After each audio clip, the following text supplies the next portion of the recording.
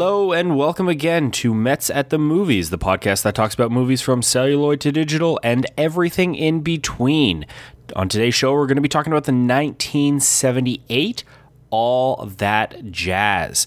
Now, one of the reasons why I chose to do this, and this was also the first movie that I had watched in 2018, was because 2018, I want to be the year of the musicals. I want to get more into musicals. I want to watch more musicals that I haven't seen before, some of my old favorites.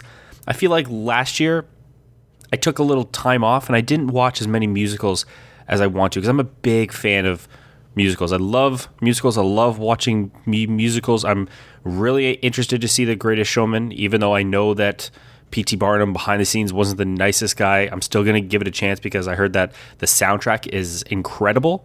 And that's a lot of what you're going to see musicals for are the soundtracks. So that's why I kind of wanted to do All That Jazz. And the reason why I chose All That Jazz was because it was a film that I had heard a lot of people online talk about as being a great film, an interesting film. When I listen to other podcasts, people talk about it all the time, but I've never seen it. I never knew a lot about it. The only thing I knew about it was who directed it and that it was a musical. And even that, after watching it, I have a little bit of contention again with, but I'll go into that a little bit later. And then as I was doing research on this, I found out that in 2001, this movie was added to the National Registry in the U.S. Congress. And basically when a movie gets added to the National Film Registry, it's added because it has cultural significance, important message. It's a great film that discusses the world, its views, important issues, things like that. And surprisingly, there's actually a lot of comedies in that as well. So it's kind of weird how the National Film Registry has probably one of the most eclectic film tastes out there. Because when you look at some of the awards ceremonies, a lot of them really focus on like the indie dramas, don't give like the superheroes or the comedies or the sci-fis or the thrillers or the horrors as much of a chance. But the National Film Registry actually has quite an eclectic taste, which is nice to see. Now, before I get into the film, anybody who knows musicals, before seeing this, maybe had the same thought as me. I don't know why it didn't click in, but I thought the song All That Jazz was from this. I don't know why, because I've seen the movie Chicago, so I know that it was in Chicago. But because of the name All That Jazz, I just instinctively thought that song was part of this, but it's not. Now, this movie was directed by a gentleman by the name of Bob Fosse. He's known for doing a lot of musicals. He won Academy Award for directing the movie Cabaret. He's also won 9 Tonys.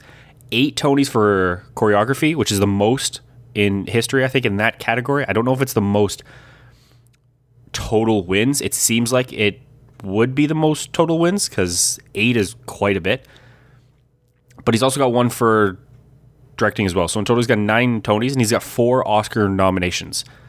2 for this, and 1, which he won, for directing Cabaret.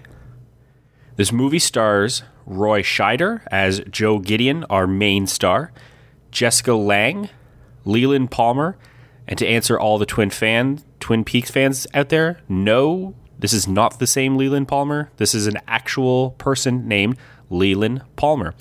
And also Anne Reinking, who basically played herself in this film, because this movie is basically about Bob Fosse's life. Like, this is a straight, almost adaptation. It's considered a semi-autobiographical film because it's not actually his name being used, but it's essentially his life to the point where Leland Palmer's character played Joe Gideon's ex-wife, and she was a representation of Bob Fosse's real ex-wife. And also Anne Reinking, who played Joe Gideon's girlfriend in this film, at the time that this was being made, I believe, was also his real-life girlfriend. So she basically played herself. And both Leland Palmer and Anne Reinking are both Broadway stars. So if you don't know them because of their acting talents, it's okay. I didn't either. They're no more in the Broadway community, and a lot of the dancers and actors in this film are straight out of Broadway and musical theater, which makes sense because, I mean, if you're Bob Fosse and you're making a film about choreography in Broadway and musical theater, it's probably easier to teach a dancer how to act for a couple scenes or a Broadway dancer to act than an actor how to dance. It's probably a little bit easier because, I mean, when you're doing Broadway, you're also acting as well. And one of the things that I noticed when I was watching these characters was at the beginning of the film, Anne's character, I never really gelled with. I wasn't a fan of just her acting style. It felt a little too diminished because acting on Broadway and acting in a film are different. You have to have different emotions. You have to have different styles. When you watch somebody act in a play compared to when they act in a movie, it is two different styles. You can tell that it's two different things on how to do it. Two different ways of how to do the same acting job, essentially.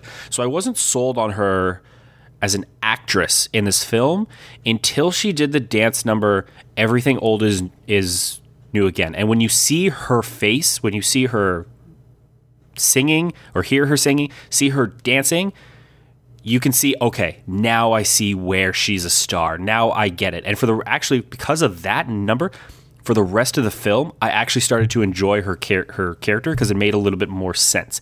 At the time of seeing her at the start, it just looked like she was just a girlfriend who wasn't that good of an actress, or at the time.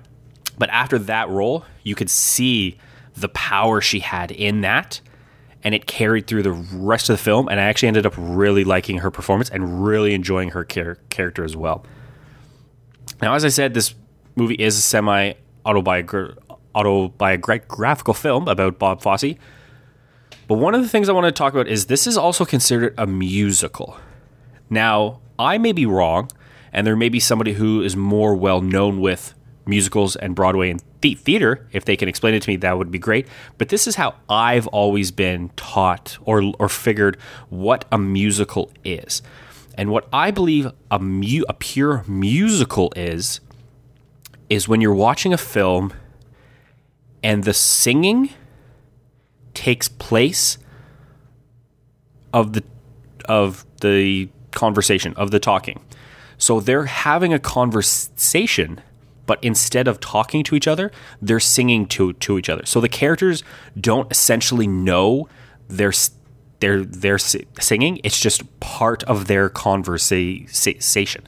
That's how I see a musical. What a lot of the music in this was musical numbers. So people knew that they were singing, minus the last, I would say, 45 minutes, which is a fair chunk, but the last 45 minutes, you understand why these people are singing in the situation they are, because Joe Gideon's character is essentially losing his mind, and he's seeing things. He's having visions. He's having dreams that aren't really there, that aren't actually happening. So it makes sense. But in the real world of this film, any musical number, they know it's a musical number.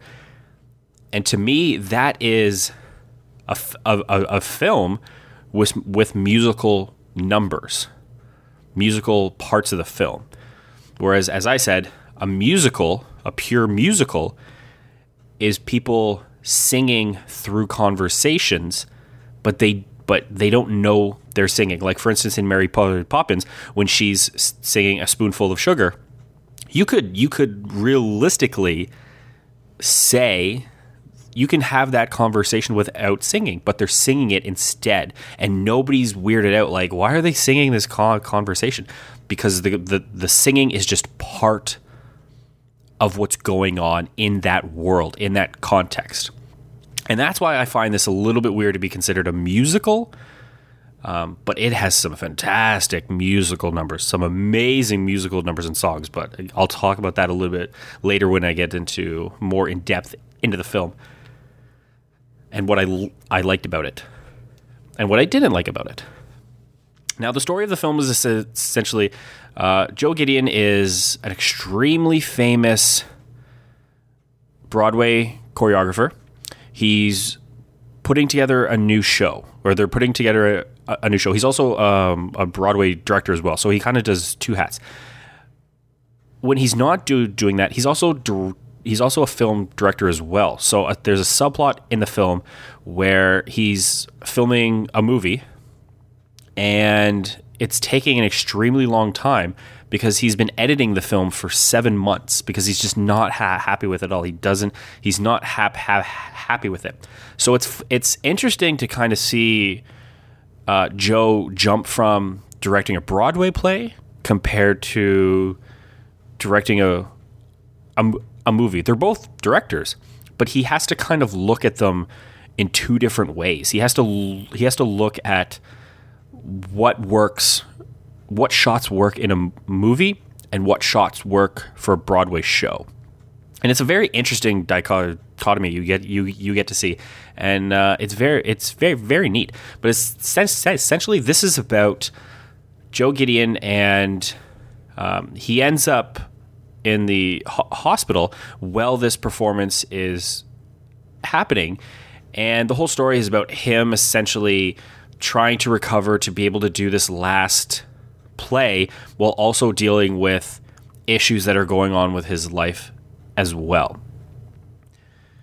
Now, some of the things that I realized about this film is this is a film that I don't think I've ever seen a film like this before. Just the way that it works at a fast pace, so you don't get relaxed.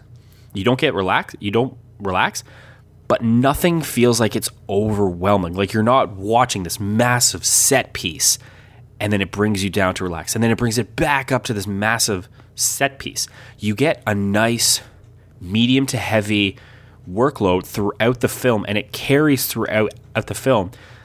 And just when you're thinking, okay, this might be a scene where I can relax a little bit, it jumps to the next scene, and you start feeling that flow again. And it's very interesting how it works. It's also really neat because I find that a lot of films, when they try and do quick cuts, quick shots, they don't do them right. They're doing it more. It feels very much like a art school student who's trying to put quick shots that shock you and shock you and shock you and shock you. But this one, the quick shots are able to tell a mini story with themselves for just those brief seconds that help elaborate the rest of the film.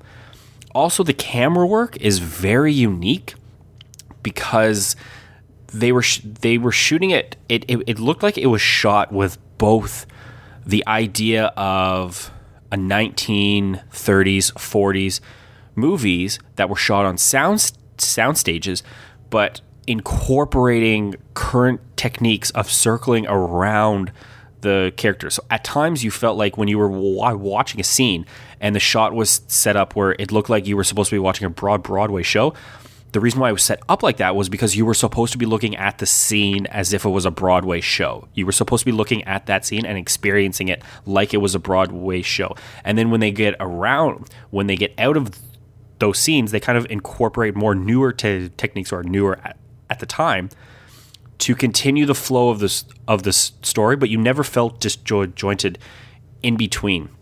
And what was really neat was, I would say maybe a third of this film is shot in kind of a dream world, where it's a world inside of Joe's mind where it's just him talking to Jessica Lange. And one thing you notice right off the bat is when he's in his dream world, the camera is consistently shot from a low angle.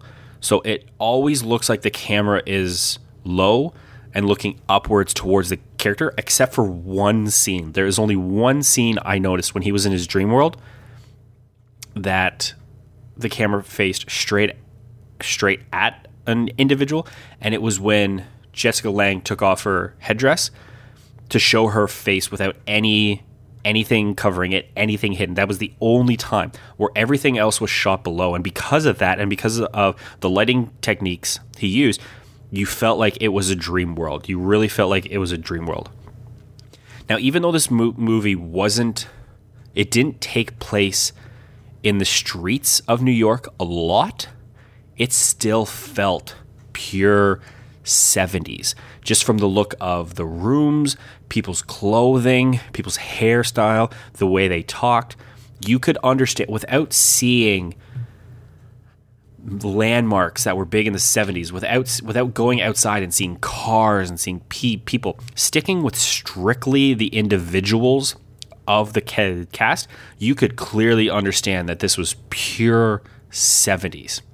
Now this was late in the 70s, but even though this was 79, and then you jump into the 80s and you get a completely different feel, this movie feels like it could have been shot anywhere between 1970 to 1979.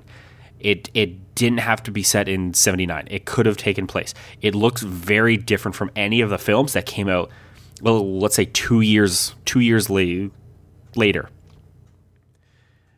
I talked about earlier about the dream world versus his real world, and one thing you noticed is when he's in his dream world, he's more honest about what's going on. He's more honest about his life, but he's not sad about it. He's not upset about it. He's not regretful about what it is. A lot of a big theme of this film is he knows what he's doing is wrong, but he's got no real remorse for it. And I feel like he never really learns that as well until the end. And even when he's in, because like everybody, he really has no hidden secrets in this film. This is a character that you almost feel like everybody knows everything bad that he does, and they just accept him for him, and they let him do it. It's almost like they've tried for years to fix him, to get him better, but everybody's just kind of given up and being like, you know what? You're a jerk. You don't know what you're doing. Well, you know what you're doing, but you're a jerk. You're mean. You're selfish. You couldn't care less. But you know what? We're just going to let you do that. And we know you know, and you know that we know, and we're just going to go with that through the whole time. So it does show off a bit of ego, that when Bob Fosse was doing this, he made it so that everybody knew what was going on. But he never decided to change because he felt like he was right, and that's the ego thing. Like, yeah, I could do this. It's okay. It was totally fine. I'm a huge star. Everybody loves me. I can do this. That's okay. I don't mind. I mean, he gets caught cheating on his girlfriend, and then he has like a second of remorse, and then he turns back to the girl, and he basically is like, you want to do it again? After his girlfriend caught him and ran out. And then his girlfriend ends up staying with him and falling in love later on, with barely having a conversation about what happened. So it's a weird take on just a not so nice and a not so good character. But one of the things you can't deny in this film is Roy Scheider is incredible in this role. I'm used to seeing him from Jaws, 2010, French Connection, where he plays the kind of stoic, confident, manly male. Not manly male, but stoic and confident male. But when he's in this role, you don't see Officer Brody from Jaws. You don't see that character whatsoever. Like, it doesn't even enter your mind when you're watching this character, because he plays it so well, and he plays it with heart. He plays it with realism. It's great when you're that good of an actor, and the person you're portraying is directing you, telling you, no, this is how you should act. It helps out a lot.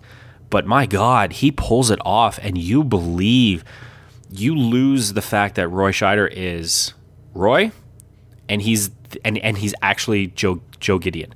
He's real, and it is It is spectacular to watch this type of acting performance, just from all the highs and the lows, just everything he's going through, the pain he feels, the remorse he feels at times, even though he rarely has any, the sadness, the joy. It's incredible to watch this. If you're not going to watch it for anything, watch it for his acting performance throughout. It's masterful. And one thing I do like about this is a lot of the scenes are so crazy that they work together.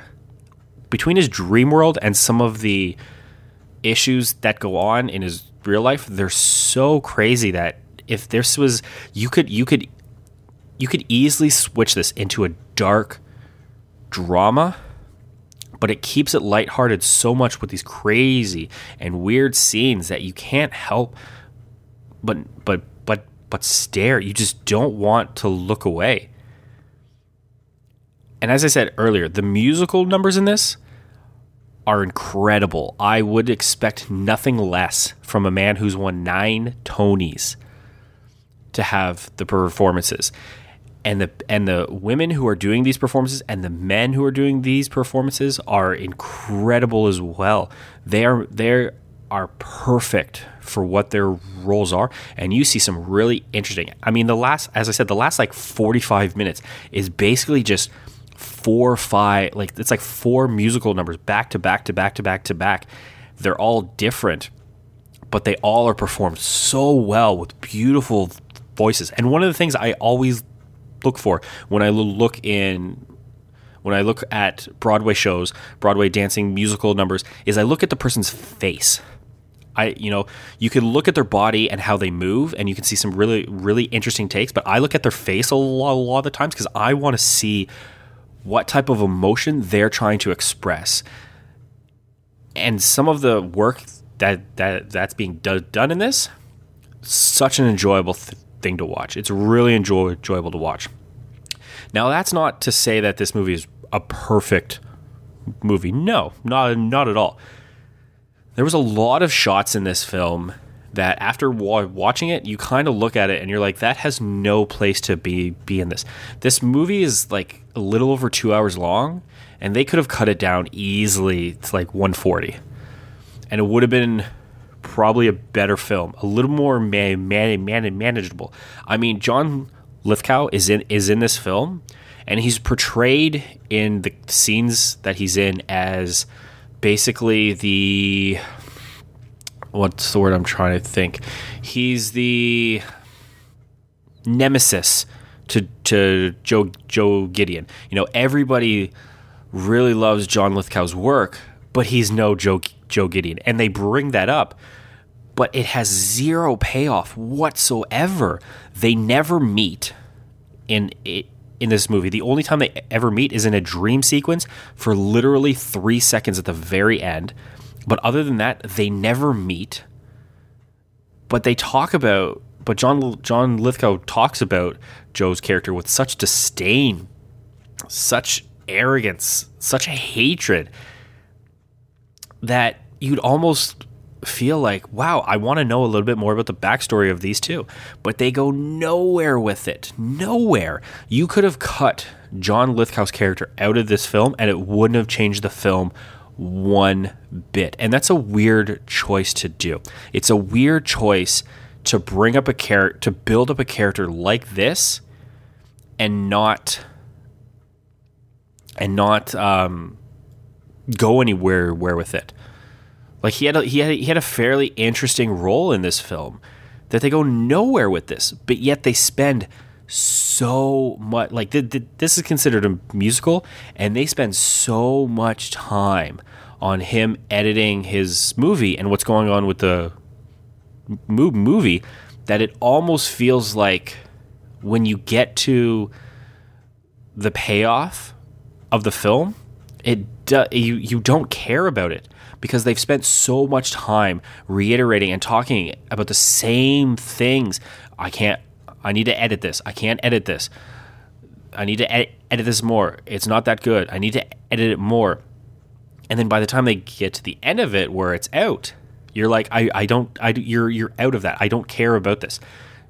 You almost wish they didn't bring up You almost wish they didn't have his movie side of the film and they focus specifically on him building up this Broadway show, and maybe even adding a little more about John Lithgow and what was going on and why he doesn't like him and why he's jealous. But they don't do that. So it does feel long at times. As I said, I don't consider this a pure musical. I consider this a movie with musical numbers, but I don't consider it a pure musical. Again, I could be wrong. If there's anybody out there who knows more about Broadway musicals, I'd be interested to learn a little bit more. But that's just my take on it. One thing I have to say is I love the ending. I love the ending for this film. I think it's the perfect ending for this film. The build up that it has, and then the last